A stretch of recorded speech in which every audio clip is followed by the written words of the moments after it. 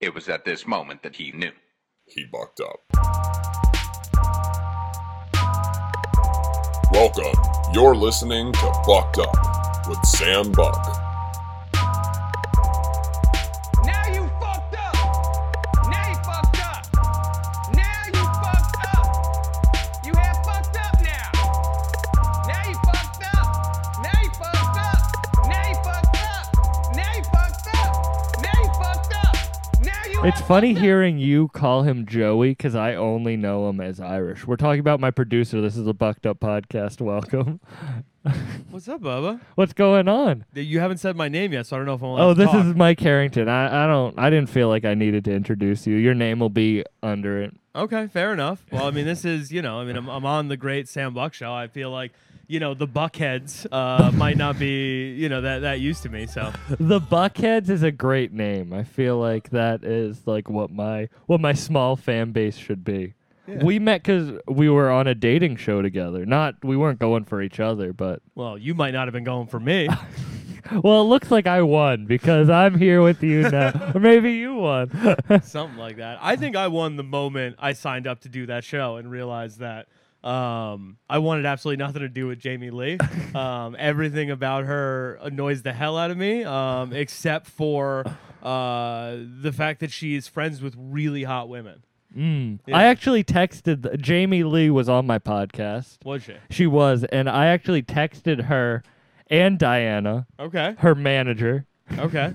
I said, Group text? do you have anything to say to Mike Harrington? I have him Oh, on really? my podcast. Yeah, I do.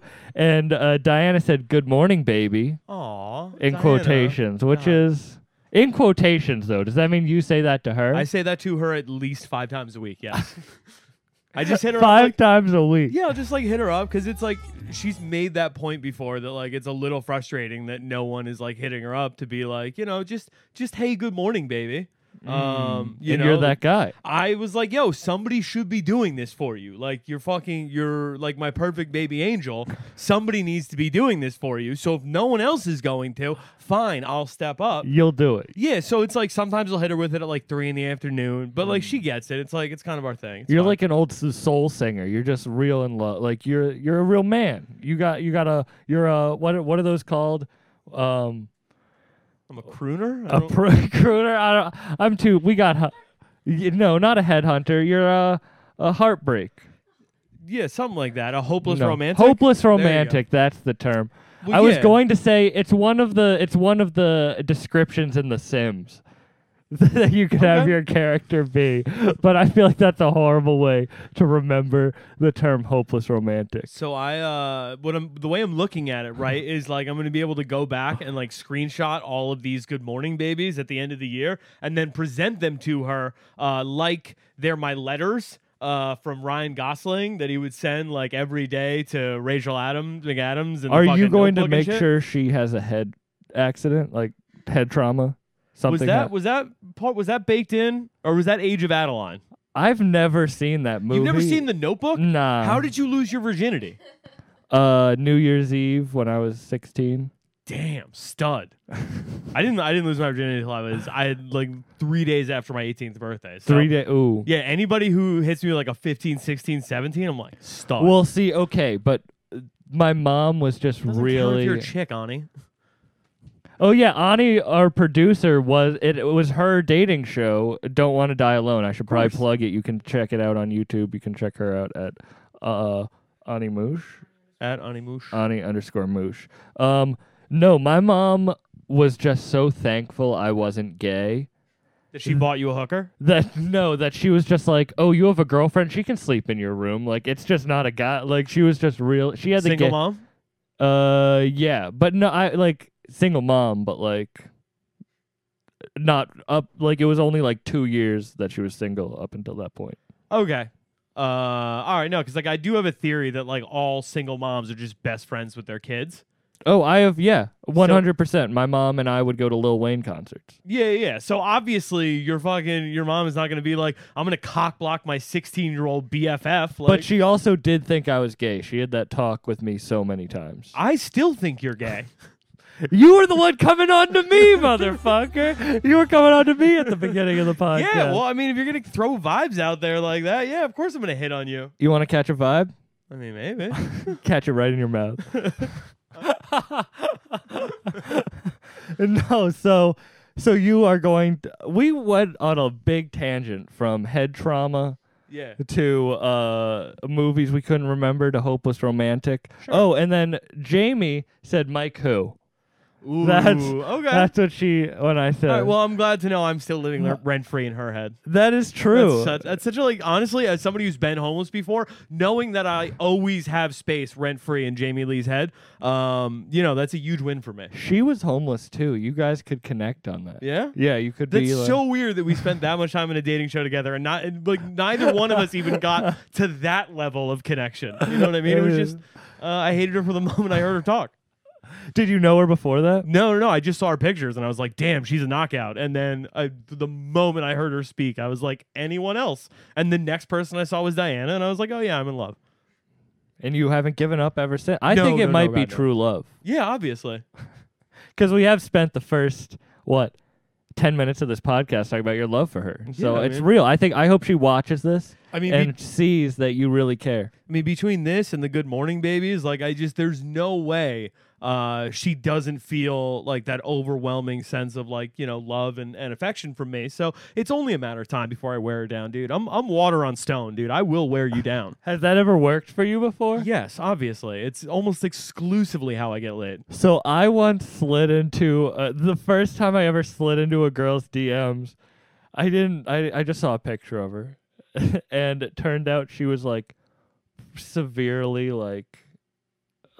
had like cerebral palsy, and I didn't know The because I picture just was thought I like, couldn't- damn. It was like all right, and I was fucked up and so she must have had no one ever slide into her DMs before because she literally replied, "Why would you slide into my why did you choose to slide into mine? Like, I feel very like honored you picked me." I was like, I unsent my message and I never really did it again. Like, the worst part about that is, she like typed that out with a straw too. You know what I mean? Like, that poor girl is just trying to shoot her shot back through a Christopher Reeves chair, and you're like, unsend. Like, you couldn't even throw her fucking pity dick? What the hell, Sam I Buck? could not throw her pity dick. I'm sorry. I It's couldn't crazy. do that. Grow up. You couldn't fuck a girl with Bell's palsy? No, I don't think maybe with Bell's palsy. Because Figure Bell's they're- palsy is just like half of their face is paralyzed. I could just like stick it in the corner of their mouth or something. They're not even gonna feel but it. cerebral palsy's different. All right, so what is cerebral palsy? That's like your full body. So there's no way they can run away. Like if you have severe cerebral palsy, your body's like you look like a shrimp after it's been. Huh. I think I'm right on that. This is a self-help podcast, and this is the beginning of it. No, this is great. No, we were on the dating show together, and I got voted off. Even you beat me in my round. Yeah, because while begging to be voted off. Yeah, Like, think- I was actively begging to just get off of that show, and Jamie Lee tortured me for another week. I think you liked it. I mean, maybe a little bit. Yeah, she I did guess- say Mike Who, which is it. Kind of seems like you both like this. If this was a rom-com, like you'd go after a friend, you send her these morning text messages, you make her go through head trauma, and then and then it turns out that you and Jamie are actually meant to be together because you guys were homeless. Here's our thing. Here's That's my the thing. only- Right? This is your like your second act paradigm shift, right? She gets in that car accident. She's That head you injured. caused. Right? I caused, right? Inadvertently. You throw a baby out in the road. Sure, right. It is what it is. I just wanted to get her attention. It inadvertently causes head trauma, right? Now she's fucking like laid up in bed. She needs to be tended to like hand and foot 24/7, right? I'm obviously going to be there. And who else is going to be there but her best friend, right? Now we get that bonding time while taking care of the woman who I'm in love with and she loves, right? And we're going to find out that, like, hey, maybe we have more in common than we thought. Maybe there's two endings. It could either be polyamorous or Diana dies from the head injuries, and then you're like, I'll just take Jamie. Either way, me and Jamie Lee are smashing. Like that's what you're saying, Sam Buck. Either way, yeah, in the hospital bit. That's actually like because it's got the remote on it. You can go up and down, try all kind of different positions. That's kind of hot. That is kind of hot.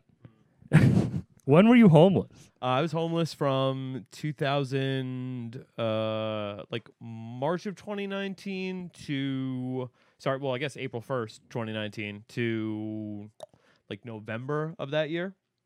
Oh, Like, so that's that was recently. Yeah, it was only like 6 months, but yeah, it was very recent. Where were you? Where were you located? So I had a place in the East Village, and I was losing it, and I couldn't find anywhere that would like let me move in. You know what I mean? Because like I didn't have like money for like security or down payment or like what like you know what I mean? Like it's fucking you need like $4,000 to move in New York. You know Yeah, what I it's mean? Like at the expensive here, baseline. yeah. So it was I just didn't have it, and I like the date was just getting closer and closer, and I was like, I figured out a couple of different moves that I could make, but yeah, I mean, I don't know. I woke up, like I got all my stuff out of that place, put a lot of it in storage, put some of it at my brother's, went and did Comedy Fight Club that night at Lucky Jack's, and I mentioned to Caitlin Rupert, I was like, yeah, I mean, I'm like at midnight, right? Like it just clicked over to midnight. I'm like, hey, I'm officially homeless. And she's like, all right, like come sleep on my couch. And like it essentially turned into 6 months of living the show crashing. You know, just In New York. Yeah. Where are you originally from? From Westchester County. Oh, so you're from okay. Yeah, so yeah, you're yeah. I born and raised in New York, and I was commuting when I started working at Gas Digital, and then eventually just moved in the city, got rid of the car. Like the like my whole life became in the East Village. So. Yeah, and you didn't have a car, of course, because you can't keep a car in New York, so you can't like sleep in your car. Well, yeah, the city got to it. Yeah. Yeah, I just piled up tickets, and eventually the city was like, "Yeah, Oh, we're gonna-" your city took your car? Yeah, yeah. So I think they still have it. Can I get it back? It's like it's a hostage of the city of New York. So I the first time I visited New York, like like as an adult, like by myself, I parked on the street where you can park, and I guess they were filming a movie there or something, and they had to move my car, so they just towed my car without telling me. So like I got back that like a couple days later my car is towed. And they're allowed to do that? They are, I guess they are. So I walk like I'm Did they just tow it to another spot, or they brought it to the impound yeah, lot? so they towed it to another spot. But I didn't know that at the time, so I'm like freaking out. I'm like, this is my first time in New York. My car's gone. I didn't know this at the time. Yeah, I was like, who stole my car? I'm a native New Yorker. I didn't know this was allowed. So I was on, I guess it was a movie set. So I walk onto the movie set, and it's like a courtroom drama. And they're like setting up the set for it, and I just walk in, and there's like a couple PAs like setting shit up, and they just turn to me. I'm like, where's my car? They're like, how did you get in here? Like, and I was just like, I don't know. Like, I parked out front. Where's my car? And they're like, go talk to us. Like, get out of here. Like, you can't be on this set. the bailiff brings you into the courtroom. Yeah. He reads me my rights. Yeah. But then the security guy, I guess, comes back from his, I don't know if he was shitting or eating, but he is like, oh yeah, they moved your car. You can Google it, and you can find out where your car was, and it was like 3 blocks away. But I was staying with a native New Yorker, and they didn't know that was a thing either. Like, they can just move your car. I don't think that's legal. When I got in my car, there was a New York like police sticker on the horn. So they had gotten into my car. Like, I don't know what. What?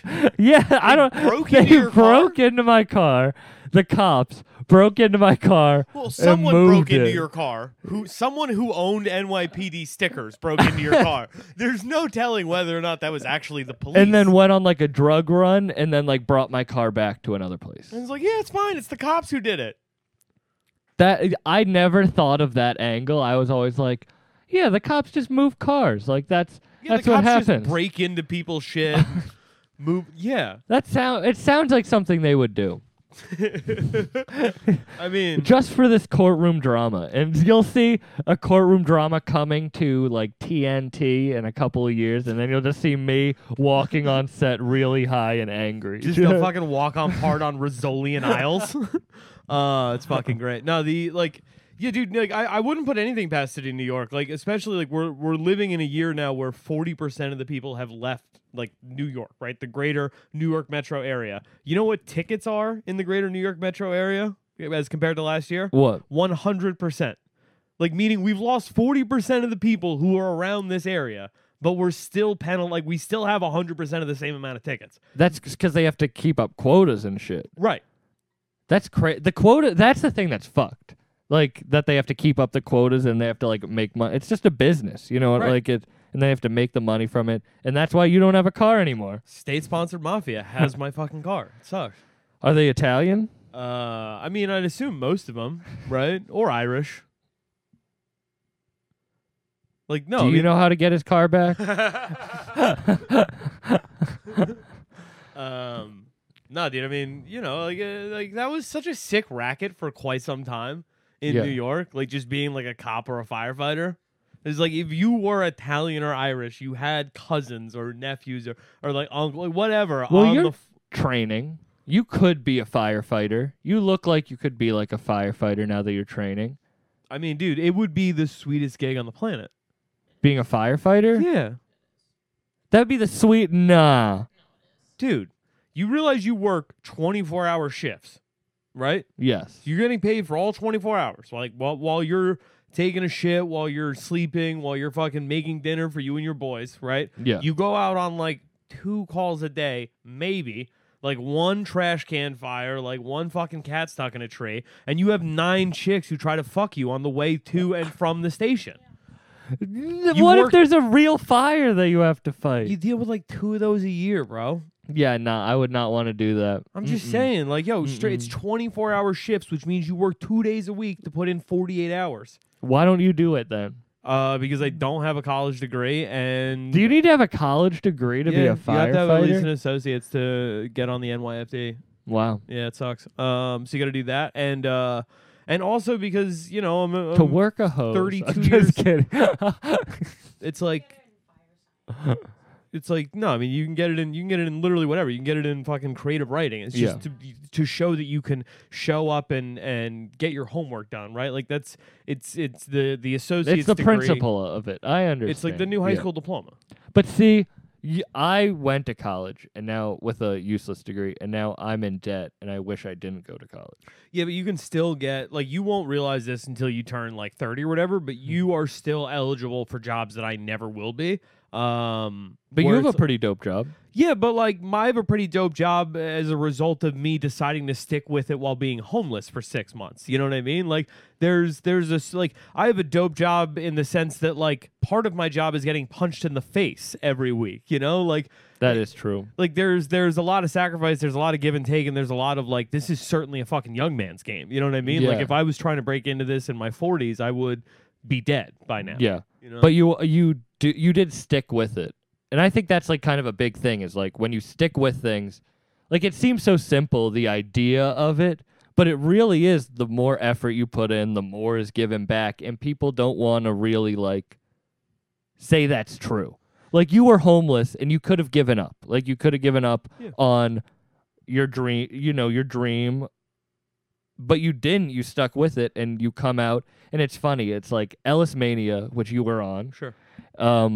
My dad was a big XM guy, like growing Okay. up, like big Howard Stern, big Jason Ellis, like when I was a kid. So like I knew Ellis Mania from like listening to it like on the radio. Oh, that's so dope. So when you were on it, I was like, oh, that like it was just a funny like worlds colliding thing. And I Dude, remember, that's so sick. yeah, and I was talking to my dad on the phone about that. But it shows like you had to just push through it. Yeah. Well, I mean, it's funny. Like, I remember I was talking to Ellis, like, when I first met him. I was like, dude, like, fucking. I remember he was talking about on Faction Talk, which I would like be forced to listen to in my boss's office at like some weird ultra Christian like mailing list place I was Really? working at. Like, it was a total scam. But this guy ruled so fucking much, dude. He was like married at 25, had this fucking like dumb blonde wife, got her fake tits. He would go to church every fucking Sunday, made hundreds of thousands of dollars a year, like just fucked his wife all the time, had his kids young, like got a nice house, and was just so content to keep scamming people every day. Like his life was so good. But he would force me to listen to fucking Jason Ellis every day. And Ellis was talking about So he's not a real Christian. Who? This guy? Yeah, he's scamming. No, like he goes to like the kind of church where like people get up and are like, I'm telling you, your dreams can come true if you put $87 on the collection plate. Like one of those horseshit like mega churches. That actually, okay, I don't want to interrupt your story, but No, that kind of makes sense where it's like, I'm gonna believe in this scam because I'm scamming people. Right? You know what I mean? It's like if I can fall for this, Right. then these people can fall for this, and I don't have to feel bad about it. Well, but it's also like, you know, he watches a guy who gets up there who, I mean, I assume most mega pastors don't actually have faith in them anymore because once you've been rich enough, you've done like deplorable things to get there. You have to realize that like humanity is just broken at its core. So he doesn't have like that faith and joy that he's professing every Sunday, and he's clearly like empty and hollow. And somebody who's like empty and hollow inside can recognize that. But if they watch someone doing that in the service of the Lord and sees all these other people believing it, that's like you know, like it's kind of like when I was working like a fucking shitty call center job, I would watch Boiler Room every Monday morning before I would go into work because it's like there's just something about seeing hustling at another level that makes me want to hustle at my level that much harder. I guess that does make sense, but it's still crazy that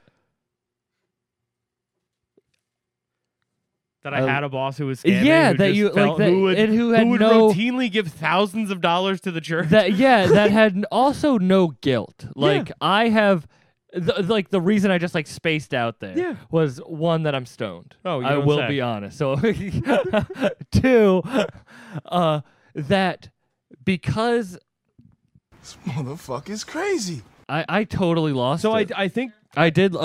No, I know. I lost the path that we were. So I think going like a on. lot of that is just like, hey, if I'm gonna do this every week, it's like whatever. Like if I'm gonna have all this money, right? Mhm. And in my mind, I genuinely do believe, with like a childlike sense of Yeah. faith and wonderment, that there is a heaven that I'm going to because I give thousands of dollars to the church every month. Like that makes him feel better about all the dirt he does Monday through Friday. So For sure. do you have anxiety? Are you an anxious person? No, God no. No? No, not See, at all. I'm an anxious person, so I don't think I could do that because, like, okay, I guess you aren't an anxious person because I could never send, like, good morning, baby, over and over and over again to a person, even as a joke. Oh no, she appreciates it. I know, but I just don't have the, like, balls to do that, just like I don't have the balls to scam someone and then, you know, fuck my dumb wife, and like I don't know how you could get to the place where it's like I don't give a fuck. Dude, But I wait. feel like you could do that. You said Yeah.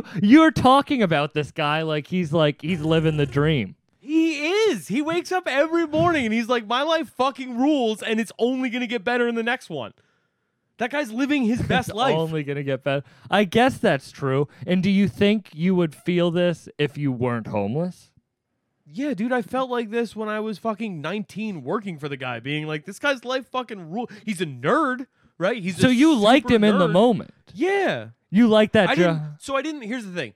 I liked him. I didn't want to be him, right? But there was something about him where like I could look at him and be like, oh, like this guy goes to fucking Denny's on church after Sunday, then goes home and bangs his wife and then hangs out by the pool. Like this guy's life fucking rules. Like he's living his best life and I'm so happy for him. Like if I can be as happy with my life as he is with his, like I'll have made it. You know what I mean? But you are living that life. You're a stand-up. No, not. You don't do No, stand-up? no, I don't do comedy. I'm not funny at all. I just asked you how many times you got up. Oh, you were talking about fighting. Yeah. Oh, I thought you were saying you got up and did stand-up, but this is you getting knocked out. Yeah. Well, You yeah. don't do... Because I was thinking, when I heard you talking about that, it was funny because you were describing it as someone who didn't do stand-up when you're like acting out that you care about something that you don't. Like, that's a big part of stand-up, is like, you have to sell your joke even though you've told that like 20 times. Of course. And you have to act like it's new and fresh and you really feel it, Right. even though you don't. And that's like how you were describing the pastor. What do you mean? Like you were saying, like he's up there and he's preaching and he's Oh, yeah, giving yeah, that. yeah. But that's, like, even if he isn't feeling it, that's his job. So he has to give it as if he feels it, Oh, yeah. kind of like a stand-up. And that's why I was like, oh, you do stand up, but you feel like you like don't understand that. But you No, don't- like I understand. Like of course I understand. Like Yeah. being. have you ever done performative. stand up? I've done 2 storytelling mics, which I don't consider stand up, and then I've done 1 like just telling jokes open mic ever, and I was good. Yeah, Like, you were the like, world just doesn't need another fucking at best mediocre stand up. Like I run into so many of them on a weekly basis. Like that is true. I You're just- in the world. yeah, I don't want my name to be in that pool. What made so? Were you a fan of stand up, or did you go in with podcasts? Like, were podcasts? No, I mean your- I've been dating back to when I was a kid. I think actually like the most tragic thing that ever that happened to me in high school. 15 years old, was at Caroline's on Broadway. Got up to the Velvet Rope. They had overbooked for Mitch Hedberg by 40%.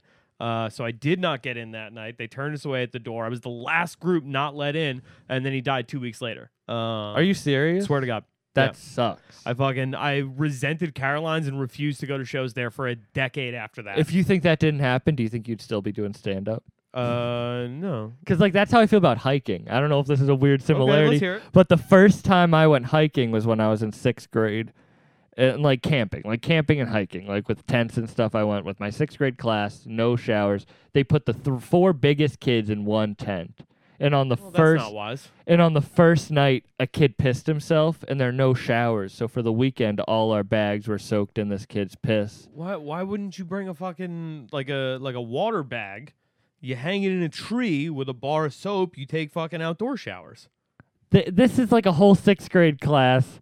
They didn't think about this. That's wild that they wouldn't think Yeah, about so we just had to live in piss for like, 3 nights, 3 days, and Okay. I never want to go hiking or camping ever again. Yeah, I have that story on steroids. My first rehab. I was Yeah, this story's definitely way better than whatever story I was gonna tell. I went to the fucking Las Vegas airport with my family. I had a court date coming up on Monday. I had just been arrested for the first time. Was like drinking a ton, doing a ton of fucking prescription drugs, and just like disappearing for like weeks on end. So they were sick and tired of my horse shit. Yeah. And as I'm going through baggage claim, some guy just puts his hand on my shoulder and he's like, "Son, you're coming with me.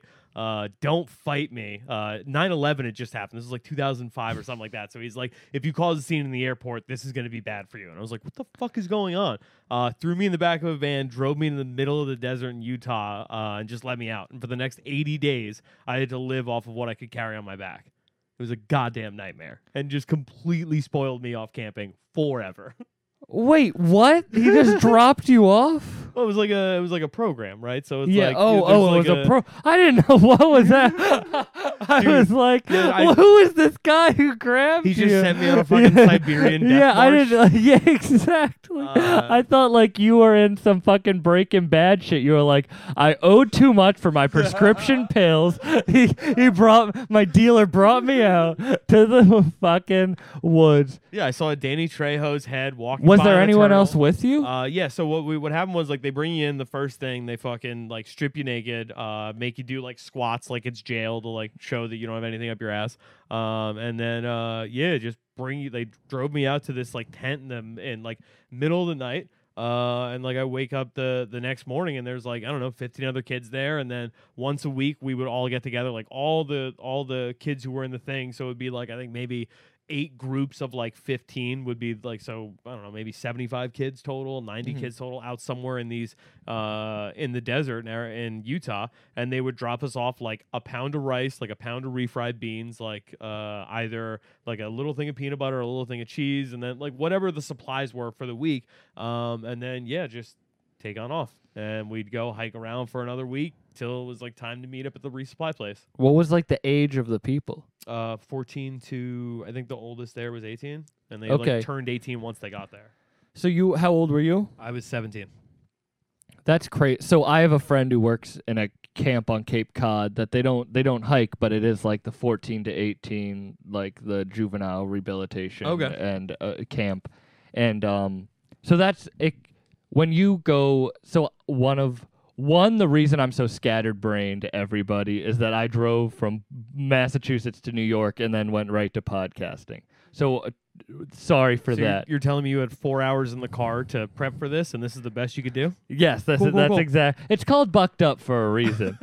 We were just the show's called Bucked Up because I don't know what I'm doing. I buck up my own podcast. Gotcha. But no, something I really like about is finding out why people don't quit, and especially like why you go through what you go through. So when you go through that camping, that's probably way worse than, I mean, sleeping on people's couches. And I bet you feel stressed not knowing where you're going, but did that help you be able to like handle that situation?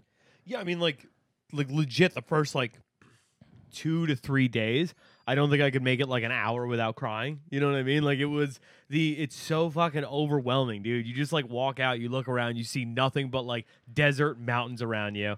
And like to an even greater degree, it's like they're telling you, hey, like this is a super duper poor part of the country. Like just letting you know, a lot of these people are like homesteaders. They're fucking like off the grid, don't have social security cards, just want to be left alone by the government. So if they all know if they catch any of you motherfuckers running away, they get a free steak dinner. Oh, and they're allowed to detain you any way they want. Because like at that point, when your parents like sign the thing, the camp becomes your legal guardian. And as your legal guardian, the camp is like lets all of the locals know, hey, if you return any of these kids, right, like as long as they don't have bullet holes in them, Yeah. you get a free steak dinner for like you and your family. It's like that's the best they're gonna eat all year. So they just want to catch you fucking wayward motherfuckers. That's how a free steak dinner seems like too little. I'm not for detaining a child, but also What else are they doing, dude? yeah, but it's also the probably Utah fun. Desert. That's probably fun for them. Like that's probably like a sport. Like Yeah. they get to. Did you ever try to run away? No, I didn't even bother. What happened? Did anyone ever try to run Oh away? yeah, there was a ton of kids. Did Fucking, this dumb motherfucker comes up at one point and he just is like, he's like, yeah, so I figured if I left my hand in front of me and then anytime I fucking moved, I would just move my hand with it, then I would always know where north was. And I was like, you thought your hand was a GPS? Like you're retarded.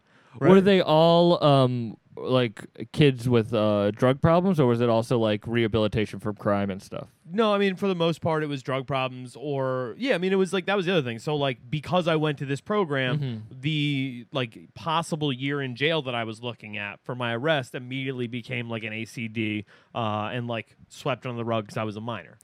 Contingent upon me continuing treatment in a boarding school and not being allowed back at my high school.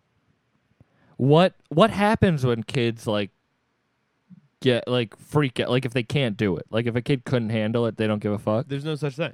Like, Was there someone in charge? Like yeah, so like there's people they pay. Like there's like a head, your like head counselor would change like every week. So like this is actually kind of a sweet job, right? Yeah. Because if you work there, you work 1 week of the month in the field, and then you get a full week off. and then it's just the two switch back. Yeah, Was it yeah. like good cop, bad cop? Not Not really. One mean guy, one good guy. No, so it was a lot more of like there was like the chill one and then like the like, you know, gung ho one. Like it wasn't so much like good cop, bad cop as much as it was like, okay, like once every 3 weeks we're gonna get somebody who's gonna challenge us. And they would have these things that were actually like some of the coolest fucking things, like some of like the best meals of my life were things like there was this challenge 3 Peaks, right, where it was like the 3 highest mountaintops in like the whole area Yeah. that the camp owned. It was like Indian, Steamboat, and one other one. I can't remember the name of it. But if you made it, like there was like a massive distance between all 3 of these mountains. And if you made it to the top of all 3 mountains, then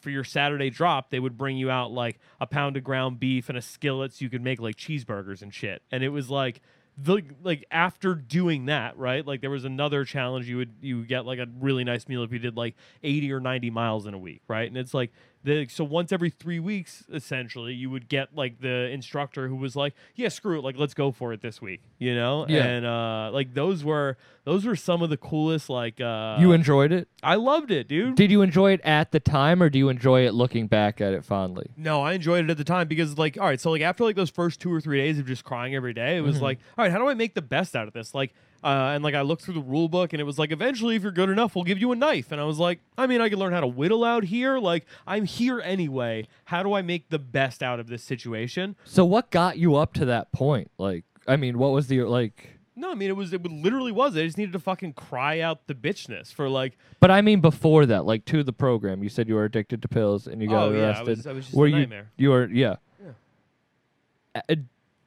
were you self-aware, or so you said you enjoyed going to the camp? So were you self-aware, like when you got that, you were like, "Oh, look at who I was," or were you like, "Oh, I needed this"? Oh no, I've always been like ridiculously good at self-inspection. Like that's yeah, like I don't know, I can take the temperature of where I'm at better than anyone else can. And there was definitely signs to the point where it's like, you know, I found drugs, right? And I love drugs. While my friends How found old were you when you? like 14, right? So like while my friends were like, yeah, drugs are all right, but I'm going to move on to girls. Or like, drugs are all right, but like, I'm only going to be playing team sports likely for the next 3 years. I'm going to focus on that. I got my whole life to do drugs. I was just like, nah, do drugs. And just keep doing Drugs. drugs. What Yeah. was their first drug? Weed, obviously.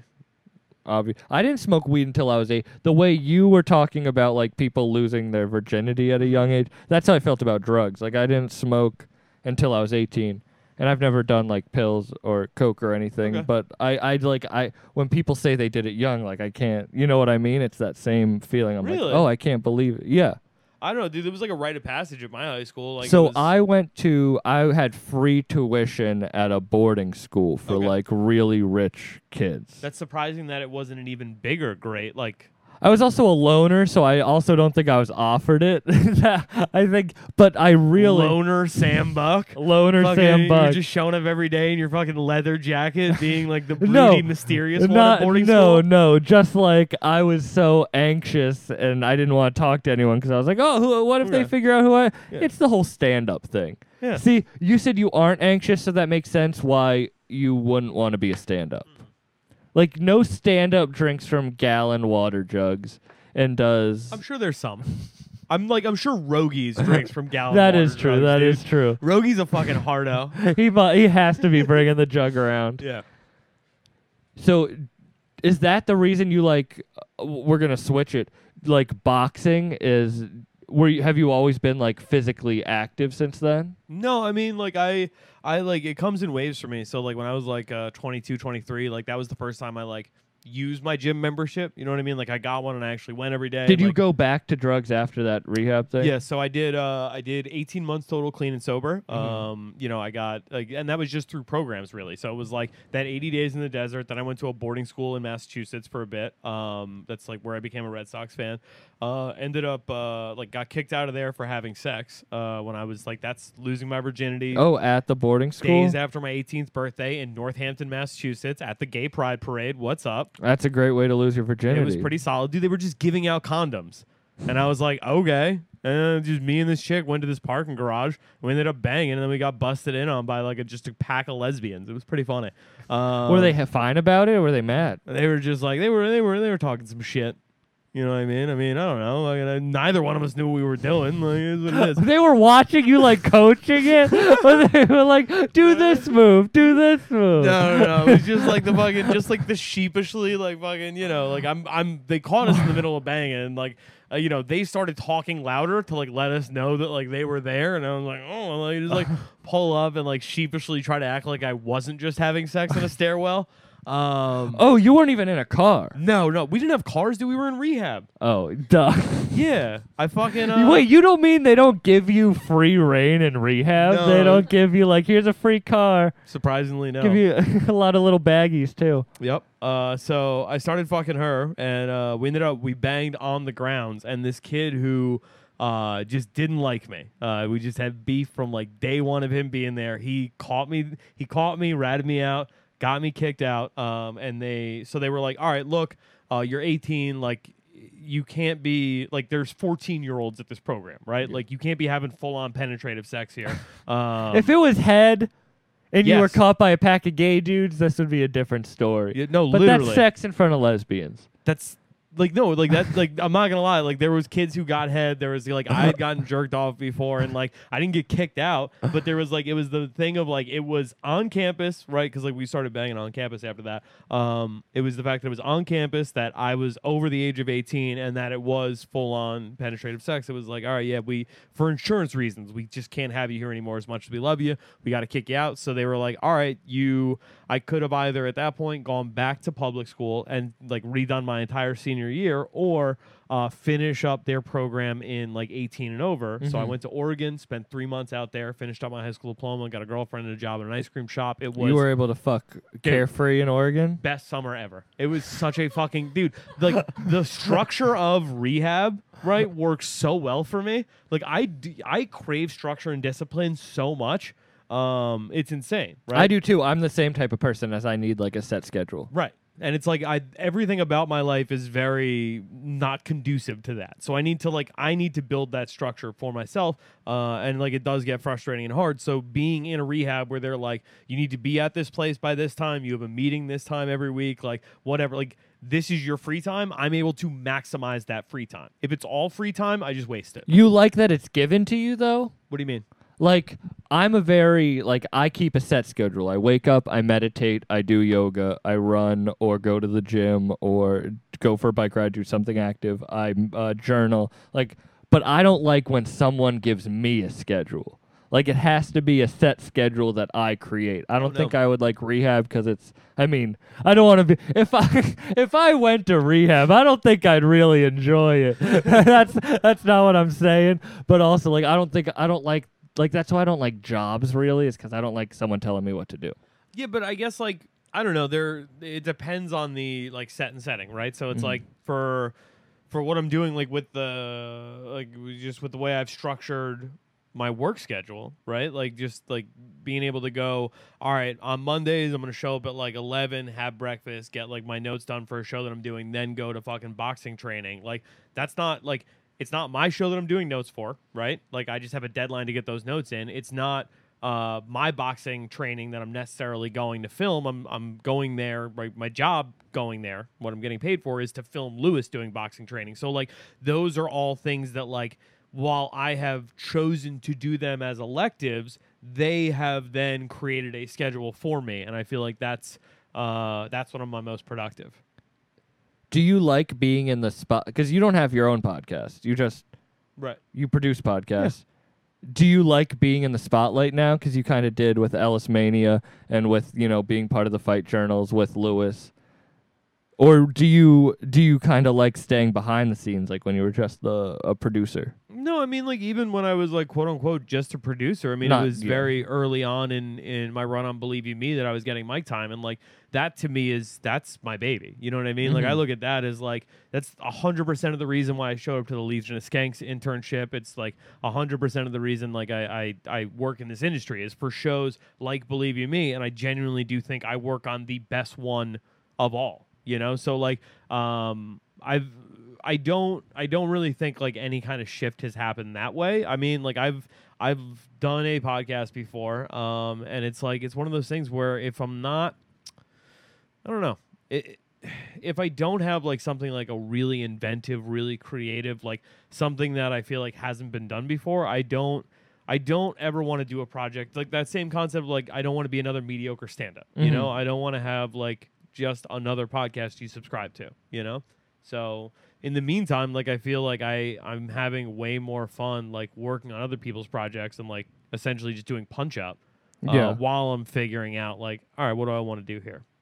I try to think like I think about that like, oh, I have like I'm a mediocre stand-up because I started I'm in the middle of it, like, oh, I have a podcast that like it's gotten somewhat of a listening, but it's not big in any sense. Like, I don't make money off of it, whatever. But it's like, it might be stupidity, but it's like if I just sit through it, it'll pay off in the end. It's like what we were talking about at the beginning of the podcast. It's like whatever you put your time into, it'll come back. Sure. And it's like I guess this is what pushes me through, but it's like when I go to the gym and I lift, I know I'm not going to feel that. Or like when I started running, I would run 10 minutes a day, and that's all I could do. But now I could do like 6-7 miles a day, and I used to run every day. Now I don't because I'm big, but I can do long runs, and it's because I knew that I was just persistent. And I Sure. feel like that's the only. To me, it's like no one's special. It's just people who work harder than other people. Oh yeah, for sure. But like, okay, so in your industry, you have to like this is what you have to do, right? Yeah. As a stand-up now, like stand-up is just it's dead, right? Like as a comedian, your only outlet, your only avenue is broadcast. So it would be insane. Like you would be looking back in 2 years, being like, why the fuck didn't I start Bucked Up 2 years ago? Yeah. If you didn't do it, you know. So like the difference is for me is like. Okay, if I spend that time investing in my own vanity show, that's less time that I can work on, like, Fega's new show that popped up, right, that I was able to start working on. Other independent shows. Like, for instance, I was working on Without a Country, Corinne and DeRosa's show, way before they were on Gas Digital Network. They were just doing it at the Stand live every week, and Corinne was paying me to just come there and film it. If I didn't start doing that, there's no way Lewis and Ralph would have put me on that show when it came over to the network. But because I was their producer before it was big enough to get picked up by the network, I got like that like kind of in on the ground floor of it. So like the way I look at it and the difference there is like there's a very good chance I will never need to start my own podcast. You know what I mean? Yeah. There's no way you're going to survive in this business without one. Right. So it's like, yeah, like That is true, there's two very big differences there. But it's funny because like you don't want it, kind of like you want what you're gonna get. So you said you did an internship at Legion of Skanks, yeah, and that's how you got. Is that how you got into like podcast producing? Yeah. And 100%. So I was working as a contractor in Westchester, and it came time to like shit or get off the pot, right? It was either like I was managing this business, I knew how much money this business was making, I was making a very good living running that business, and it was one of those things where it's like, all right, I can take all the money I've got and all the money I'm gonna make for the next few years and put that towards buying this business and growing it and expanding it and doing that, or I could not make that choice and just leave. Right? Like get fired essentially because the new people who do buy this business are going to instill their new manager. And you're going to be fired and take your unemployment and figure out what you want to do with the rest of your life. And like it was a tough decision, but I went with the latter. All right. And I was like, it's just not something I'm going to want to be doing in 20 years, I don't know. There was a large part of me that was like, just stick it out.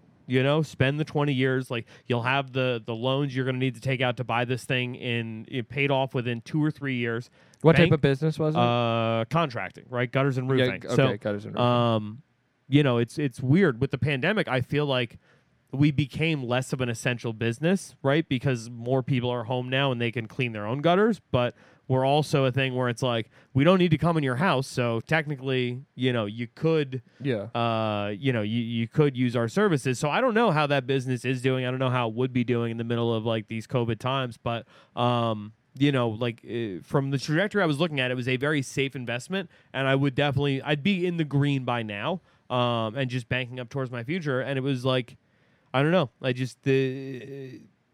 something about this was calling to me. And I was in a Were you a listener of the podcast before that? I was a massive Legion of Skanks fan. How'd you find out about it? I found out about it when I was driving with my parents' stuff down to South Carolina. I turned on Pandora, Big J's, other countries jokes. I don't know if you're familiar. Yeah. Right, That's so- how I found out about him, was through Pandora too. Yeah. So just that putting it fucking in. joke came on, and me and my boy were in tears laughing. Like, this is the funniest fucking thing I've ever heard. And I just, at that point, I had been like finding good comedians through podcasts, right? So I had found like Hannibal Buress and Aziz Ansari like way before they popped, just through podcasts, Yeah, right? yeah. And like I would go and listen to Comedy Bang Bang. So I was like, let me see what this Jay Ogerson guy's doing. Took me to Legion of Skanks, and I was like, oh, these motherfuckers, like this is where it's at. And then I eventually like started listening to Hammer Fisting. Like I got into the whole, I was in hook, line, and sinker. Like I was an OG, like the original Gas Digital fan. And like it became a thing where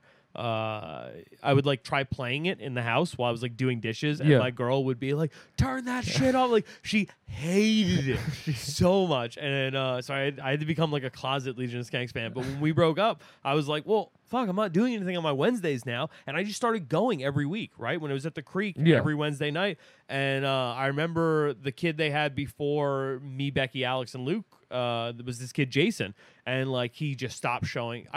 Before that, I remember when he first started, Lewis like had him come on mic and was like, "How do you think you did like in this last year for us?" And I remember listening to him, and I'm like, "Why does that guy have that gig? Like, I want that gig. That could be me every Wednesday night." And so when Jason like kind of was on his way out, Lewis like kind of threw it out there. He's like, "Yeah, we're gonna need a new intern probably." And that day, I hung around after and I talked to Bobby and Omar, and I was like, "Yo, do you guys need help with the cables or whatever?" And that was that. And so 3 weeks later, I showed, like 2 weeks later, I think, because they took a week off for Moon Tower, but I showed up that next day.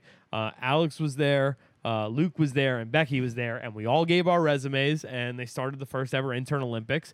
And like the four of us like stayed on with the company for quite some time after that.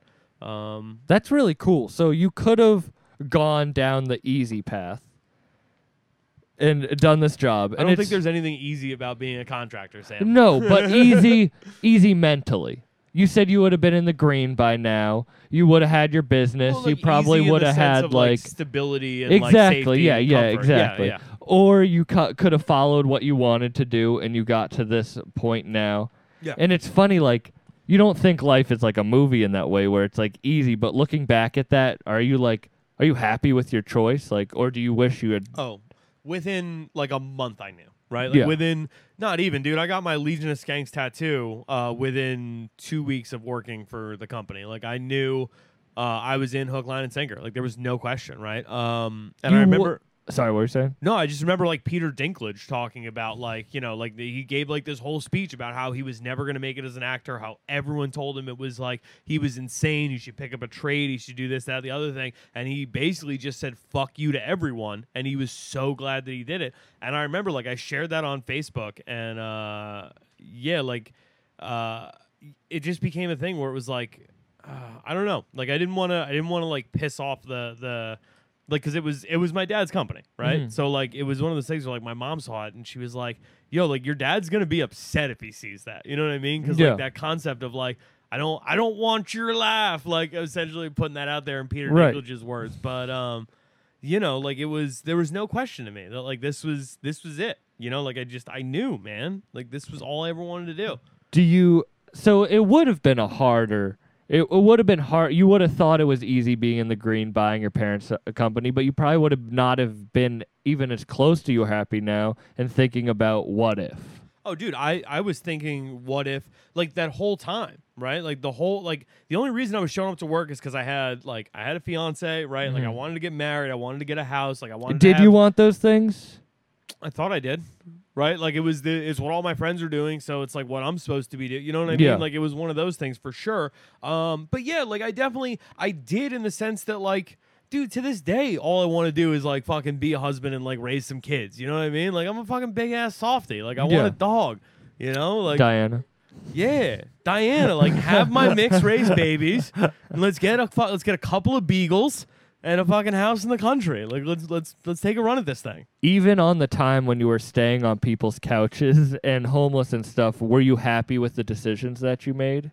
Yeah, I mean, like I made this point a number of times, right? Like no one ever heard me complain. You know, like I honestly, like in talking to Fega at one point, like he's like, "Yo, it's cold out there," and I looked him dead in the face. I was like, "Dude, I've been cold for 3 months," you know, because like there is this certain chill that just like sits into your bones when like you've slept outside for like 2 nights in a row, and you know there might be a third, and it's just like, it sucks, dude. Yeah. It sucks so much. But yeah, like I was happy in the sense that like that year while I was homeless, right? I convinced Corinne and Christina to be my trainers and coaches for a fight at Skankfest during my Legion of Skanks interview process, right? I told Lewis the first day, I was like, fight me. I'll fucking fight you right now. I'll fight you right now, right? And I got to fight him at Skankfest in front of a fucking crowd full of people. I got the Cutter Wrestling promo, you know? Like, I got Corinne's phone number, which was dope. You know what I mean? Like, there was so many, like, just fucking, dude, I pulled from a bar a threesome one night simply because I needed a place to stay. Like, dude, shit got weird out there. Like, it was. That sounds like the best possible situation, though. I mean, I made it work. Yeah. You know, like, it just, I mean, I'm not. No, I just mean the threesome. Yeah, of For course, a but place like, to stay. I say all that to say that, like, you know, like, yeah, obviously, like, it was fucking, parts of it were miserable, but like, I never complained because Yeah. I was still, at the end of the day, I'm living my dream. When you were living the life of having a fiance and buying a house and working the job, did you complain a lot? Were you a person who complained? No, I was just miserable. Like, it wasn't so much complaining as it was like, I resented her. I resented the place we were living in so that we could save money towards buying a house. I resented the fact that she wanted to leave her job where she was comfortably making like $65K a year to go $200,000 in debt going to grad school so that she could maybe make $80K a year. Like there were certain numbers things that just didn't work out for me because like I couldn't everything in my life was like structured by a balance sheet. So it was a thing where it's like I couldn't there's no room for dreams on like in a ledger. You know what I mean? Yeah. Like there's just no, you know, aspirations or like goals or like unless I could see it in black and white, like it was intangible. So I just became resentful towards pretty much everyone and everything for the fact that I was living a life that I wasn't happy with. You know, and like it was nobody's fault but my own, but I took it out on everyone else. Right. Until you were able to do your do you think are you an angry person? No. Were you? I think I was a spiteful person. Like more than like it wasn't like true. There's no like true anger or malice, but there was a sense of like I'm unhappy, so let me make you unhappy as well. Yeah. You know? Do you think boxing and fighting helps with that?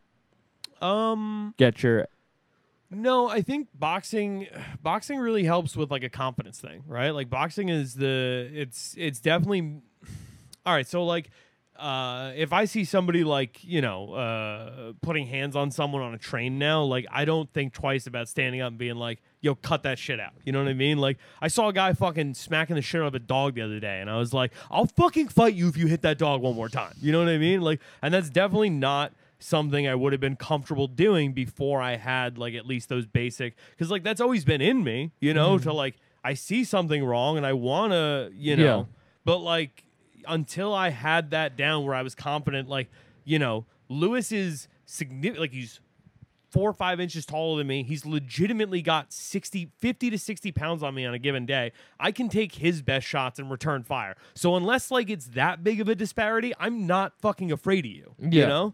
So like it's helped in that sense. Were you always a fighter?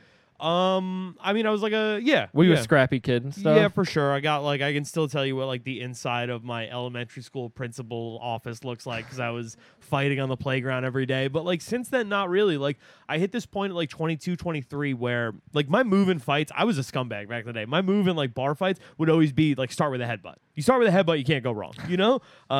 So like I don't know. Really. I'm not been in a a fight? No. All right, let's change that.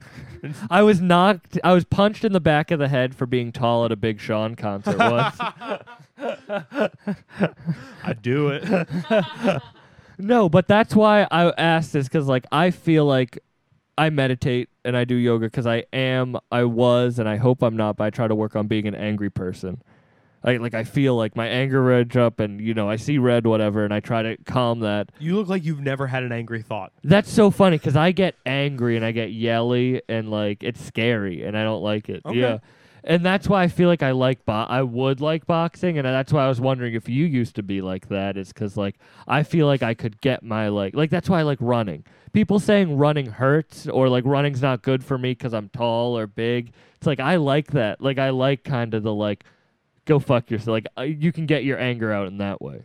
Right. I mean, I don't know. I don't know. I feel like if you take anger into boxing, like you're gonna have a bad time. You know what I mean? Like it's just You have to be calm. Yeah. Like for me, it's like you know, like it's more meditative than anything. Like it's just that rhythm of like I need to understand what every single part of my body is doing at any given moment, right? Like my right foot controls what my left hand is doing. You know, like the shifts in weight, like it's all about balance, right? Like boxing is all about balance and footwork and like timing and you know, like that, understanding it as the chess match that it is versus like, you know, just watching on TV being like, hit him harder. Right, of you know course. what I mean? Yeah. Like there's like, so if I was taking, anytime I've ever gotten angry, what it's produced is like a bunch of just wild rabbit punches, like haymakers, like stuff that is not, if you're not setting it up correctly, it's not going to land. And if it does land, it's not going to land with power. So it's like, why am I burning off all this energy? That is true. You kind of have to stay calm, and it's more of like the discipline.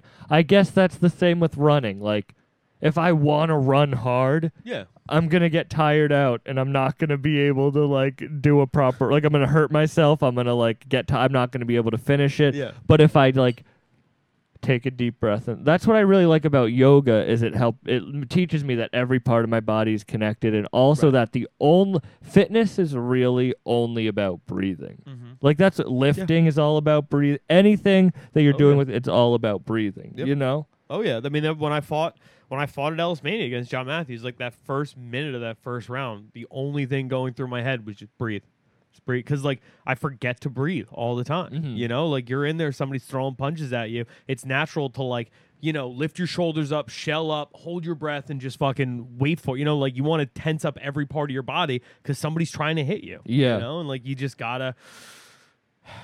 Is that your meditation now? More or less that. How and- often do you do it a week? At least 3 times with boxing, but I mean the it's more like the working out and the running aspect of it is what gets me into it. So, yeah, like today I had that a little bit where like some chick just passed by me on the Queensboro Bridge, and I was like, "Fuck you!" I had to get to the bottom of the bridge before her, and then by 34th Street, I was like, "Oh, why are my legs?" Oh, yeah, because they sprinted uphill on a bridge at like the beginning of my workout. That's not when you're supposed to be doing that. You know, but the rest of the time, like I have like my at this point my fucking running mix I know by heart. So it is like I get into like this weird like flow state with it where it's like, okay, this is That's what, yeah. Yeah. That's why I like running, is you do get in the flow state and the awesome. meditation. That's why I'm sleeping on this couch tonight. But like, I like when things go wrong, like we were talking about before, when things don't go your way, you know that if you just push through it, it will work out if you're on the right path. Like, if I have a bad, I have a bad set on stand-up or a podcast I'm not happy about, like, I'm happy that I can go for a run the next day, or even like this. Like, I feel like I was tired this podcast, to be honest. You know what I mean? Just after the drive and whatever. I skied all yesterday. Yeah, I know. Well, I mean, to be fair, Sam was phoning it in for the first 20 minutes. Yeah, no, you definitely helped it out in the first, because I didn't prepare myself, and it's when stuff like this happens, I like that I have something like running that I can do, and I feel bad for people who don't have things like that, who don't have any fitness or a way to like work out their anxiety or their anger at themselves. Oh, dude, like I honestly probably the most depressed I was in the last year was like right before the quarantine started, right? Like when I was so to get off the streets, I found a place in Queens that took me on with like no security deposit, no nothing, just like gave him $500 and I had a place to stay that night. And it was like there was a windowless room. It was like deep in Queens. It was tiny. Like What street? I don't even remember. I just know, I just knew that I never knew my address. I just knew how to get there off the end. You were train. just like, thank God it's a place that's mine. That I know, That's all. Like, thank God it's a place I got keys to. Yeah. Like it was that, but it was like, there was no fitness regimen. There was no, none of that. And it was just like, it was just dark all the time, and like spending time just in a very dark, like, I don't know, depressing ass place. Like that's why I took the fight with Dylan in the first place. Like when they offered me the fight for Skankfest, it was like, yeah, that'll be like something to like get me Something to motivated yeah. to train a little bit. You know, and like that definitely did like that definitely did start picking things up. Are you like, it is crazy that you started with that, like the boxing with the Skankfest, and then you're doing Ellis Mania on it, and that's funny. We going back to you would listen to him with your crazy Christian boss that you were finally on it. And he got me, like, the point I was trying to get to that, like, Ellis was talking about Machida versus, I think it was Rashad Evans, or it was either Rashad Evans or Rampage Jackson, but I remember, like, that was the first main card pay-per-view I went to, right? Like, at my boss's house. I went to his crib that night, like, we watched it, and then we played the UFC game, and I was like, dude, UFC is the shit. And now, like, I have a career where I talk about the UFC. I got to spend fucking, dude, dream come true this week. I got to spend an hour throwing questions to Michael Bisping, Luis J. Gomez, and Chael P. Sonnen. Like, that's, I mean, Chael and Bisping are like the, you know, those were two of the best shit talkers ever when I first started paying attention to the sport. Like, definitely got me. Like, anytime Bisping or Chael was fighting, I was watching that pay-per-view. And then, Lewis with hammer fisting, like, got me, like, a deeper understanding of the sport. So, like, three men who I owe my love for MMA to, I'm sitting there, like, who do you guys think is the fighter of the year? Like, what? How? Why do I get to do this? It's wild. So if you go back to your old self, either when you were camping or when you were at your most fucked up, and then you go to like yourself now or yourself if you had bought the business, like, are you like fuck? Like, I'm cool now. Like, I'm proud of where I went. Like, I'm proud of my path. Yeah, I mean, I don't know. Like, I'm the kind of person, like, where if I make a decision, I'm going to stick to it no matter, like, how dire the consequences. Mm-hmm. So, you know, like, I feel like if you know, like, what I think about more than anything is, like, what if I had never gotten the Skanks internship, right? Like, that's the road less travel that I'm interested in, because it's like, I knew within 2 weeks, like, that like first night of the Intern Olympics, I drove Lewis home and like picked his brain about some stuff, and within 3 weeks, or not even, like, before Skankfest even, so within 2 weeks, I was already working ad sales for Gas Digital, right? Like, before the Intern Olympics was over, I had already secured a gig with the company, and I knew I was going to be there. So I wasn't that worried about it. But like, it was supposed to be at the end of Skankfest, they were going to pick one winner, and the other three of us were like going to be like, yeah, fuck off, guys. And if that had happened, my plan was to move to Vegas and to become a pro poker player. And it's like, that's the one that I look at where I'm like, I mean, could I have made it? As a pro, I'm going to tell you right now that you would not have made it as a pro poker player. Because you were successful on this path. If this didn't work out, like, if you didn't get the Intern Olympics, then that would have opened the door to that path. Exactly, but of course it wouldn't have worked out, because if you were like, nah, fuck the Intern Olympics, I'm going to go play poker, then it would never have worked out, because it wasn't like, that's not to get the spiritual, but like, you are on a path like that. You followed your dreams in the path app, and now you're one of very few known boxers. You're one of like very few, like, I mean, I guess podcasting is big, but like, you're known in the podcast world with one of the best comedy podcasts. You are getting to fight, box, and wrestle in Ellis Mania. Like, of course your poker career wouldn't have worked out, because look at what has worked out with this. Yeah, I mean, that's fair. Like, so like the thing with being a pro poker player is, like, it's so much less glamorous than it sounds. Like, yeah, Dan Bilzerian's going broke right now. Like. Yeah, but that's because Dan Bilzerian was never actually a true poker player. Like, Dan Bilzerian is some guy who probably went gay for pay and then made some solid investments, like, and just told everyone he was a fucking great heads-up poker player. Like, no one I know, right? No one I know in the poker community has sat with Dan Bilzerian and walked away being like, damn, that guy's game is fucking next level. You know what I mean? Do you talk to a lot of poker players? No, but I do watch an absurd amount of poker blogs and vlogs and fucking, really, dude. I mean, it's like, it's my go to sleep is either like Smite or it's Smite, Come Down clips, or poker stuff. That's crazy. Yeah, I dated a girl whose dad was a professional poker player. Right. Or like not poker. Boston? No, like a professional, like, gambler. Okay, I mean that's way scarier. Yeah. In Boston. No, it lived in New York City. That's actually why I first would come to New York, because she lived in New York. You can make a living as a gambler in New York. That makes sense. Yeah. Yeah.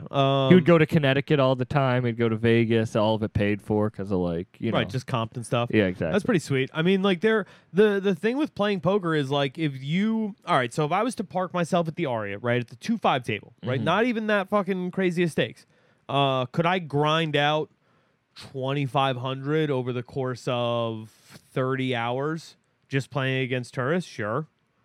Like I've grinded out, I've ground out fucking $1,500, $1,800, $2,200 runs in like less than 4 hours in Vegas. Like if I was actually sitting there being like, yeah, I have a fucking dope home, like a dope house to go to with like my own food that I can cook after, and like, you know, like I can actually invest in spending the like 30 hours here. I feel like it'd be super easy to make that like $2,500 to $3,000 nut per session. And then fucking, you know, if you're doing that. Fast forward in your life and you're just one of those old people who gets on the bus and then you go to the casino and then you get on the electric scooter and you go to your slot machine and you're like, I'm going to win this time. Yeah. Because I had never been in really casinos before. I'd gone to concerts, but when I went with her dad and the family, I saw how sad those places are. Yeah, but I mean, like that would suppose I would have a social security check coming in to gamble. Like I'm off the grid, Sam Buck. Like I don't think that's. I don't know if I trust in your poker skills as much as you do. Okay, well, I mean, anytime you want to play, I will not. I would love to take your money.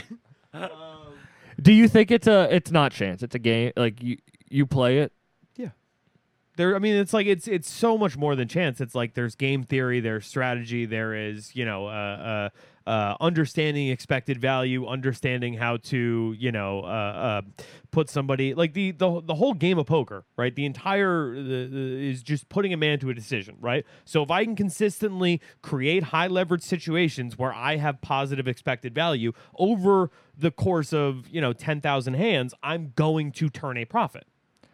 I'm going to change my mind. His passion might be poker. You should quit your job and move to Vegas. You're got the look in your eye and how excited you got. You do love poker. I love poker so much. And that you watch it. So is that like a dream? Like, is that something that you wish when you get later, like if you get money or something, that you could become like a poker player? Oh, sir. I mean, like if I make like real money, yeah. I mean that's sweet podcast money. Yeah, I mean my goal I think is still to this day, like I wanted to be the youngest man ever to win a World Series of Poker bracelet. Like when I was 15, 16 years old, watching like Chris Moneymaker go on his runs and like all that World Series of Poker shit. Like yeah, I wanted to be like my goal was to go to like a World Series of Poker Europe event, so that I could be like 19 years old and legally playing these tournaments and win a World Series of Poker bracelet before my 21st birthday.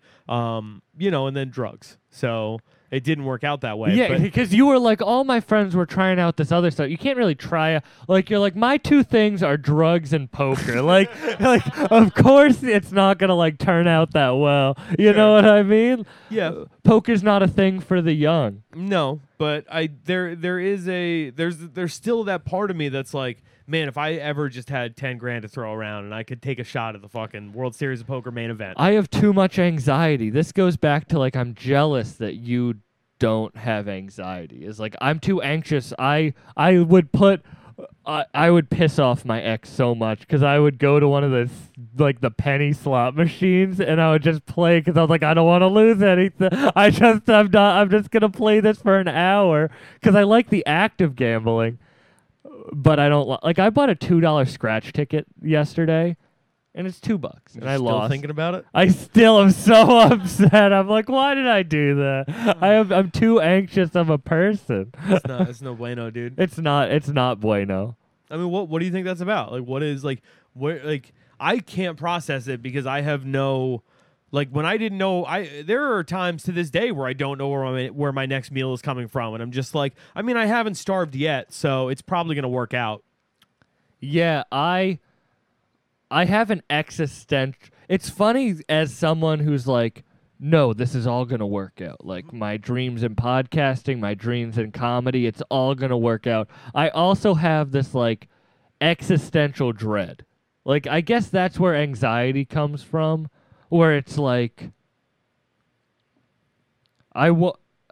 It's that I'm gonna get serious. It's that Jim Carrey quote where it's like you could get everything and still not be happy. Yeah. And it's kind of like, well, I just want to be happy. Like, what can I do to be happy? Like, what can I do?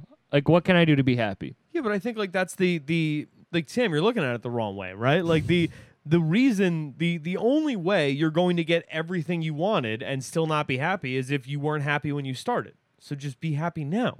And I do think I am a happy person. Yeah. But I don't like it's like the game of chance in life is like I'm too worried about the losses to take certain chances. Okay.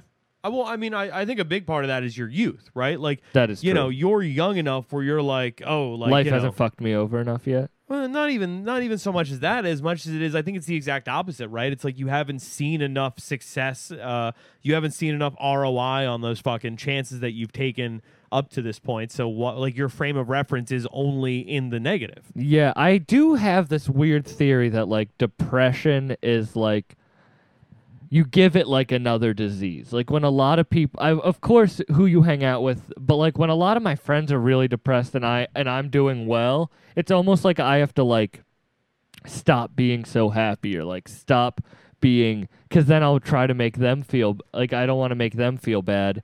Nah, dude, that's a fucking. Those are energy vampires. Like you just can't.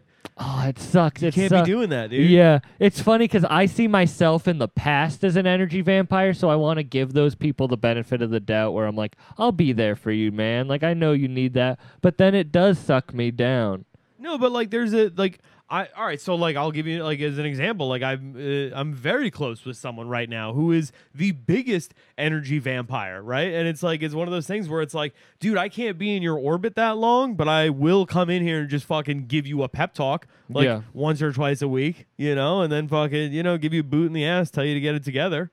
You know, and then like that's the only thing. Here's the thing. That's what I wish people would have done for me when I was being in it. Because like, yeah, there definitely have been times in my life where I've been like downright miserable and suicidal and like, you know, like I still don't hold suicide against anybody. You know what I mean? Like if you're fucking out of pain now, God bless you. You know, like it is what it is, dude. Like that's your choice. If you're not leaving behind a fucking kid or any kind of responsibility and it's just like you made that choice, God bless you.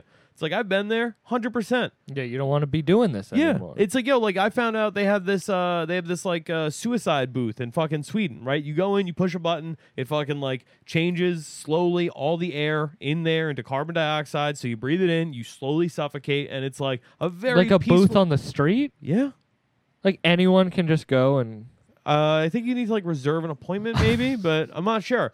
Cuz like, you know, who cleans the bodies up? What if like you're like, oh, they didn't clean up the body from the last suicide. The door just opens and a head pops out. yeah, that would be a little gross. But yeah, like the only thing that was stopping me was I didn't want to have to push the button. Yeah. I was like, if I went in there and I knew there was a 99% chance it would work, right? But there was a 1% chance that door closes and it just doesn't fire, I would be like, okay, like I'm not the one who pushed the button, so I didn't do. You know what I mean? Yeah, and I know a lot of friends who did try and to commit suicide and it didn't Failures. work. Failures. You know a lot of failures. I know a lot of, but it is funny though that like that. I don't think they think about like the 1% chance it doesn't work because you think it will, and then when you come back from it, you're like, fuck. yeah, it's that near-death experience, but. Well, I don't know. Like, I don't know how I would feel about that. Like, on the one hand, it would be like, well, fuck, I don't know how I survived that, but I have a second, like, a new lease on life. Or like, fuck, I can't even do that right. yeah. Al Christakis, a great comedian from Boston, has a joke about that. About failing that and just being he's so good. But thank you so much for being on. Thank you for holding the conversation. For the first 20 minutes when I was phoning it in. I appreciate you for being on. And do you want to give your plugs? Yeah, sure. The Buckheads. If you want to check me out, I am on Instagram and Twitter, all that, at the M Harrington. It comes out to them Harrington, so it makes it seem like I'm like super progressive or whatever. So you are. Yeah, I'm cool, dude. I'm super. I'm non-binary now. It's fine. It's not that big of a deal. And then, yeah, I don't know. You can check me out on a whole host of podcasts, Notes of a Goon, Believe You Me, Without a Country, and so many others. Most of them available on the Gas Digital Network. Use promo code, I believe it's Mike, for 14 days free. So, yeah.